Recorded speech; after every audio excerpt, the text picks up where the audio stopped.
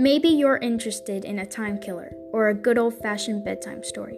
We all love a book. Stories are everywhere. As a smaller child, I have been always complimented on how I read books. My mom even said once, "I feel like I am experiencing the story and I am in the book."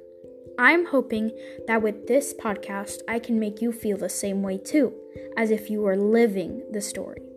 So, it is my duty to bring my fabulous reading through your phone, computer, or maybe an iPad right into your ears.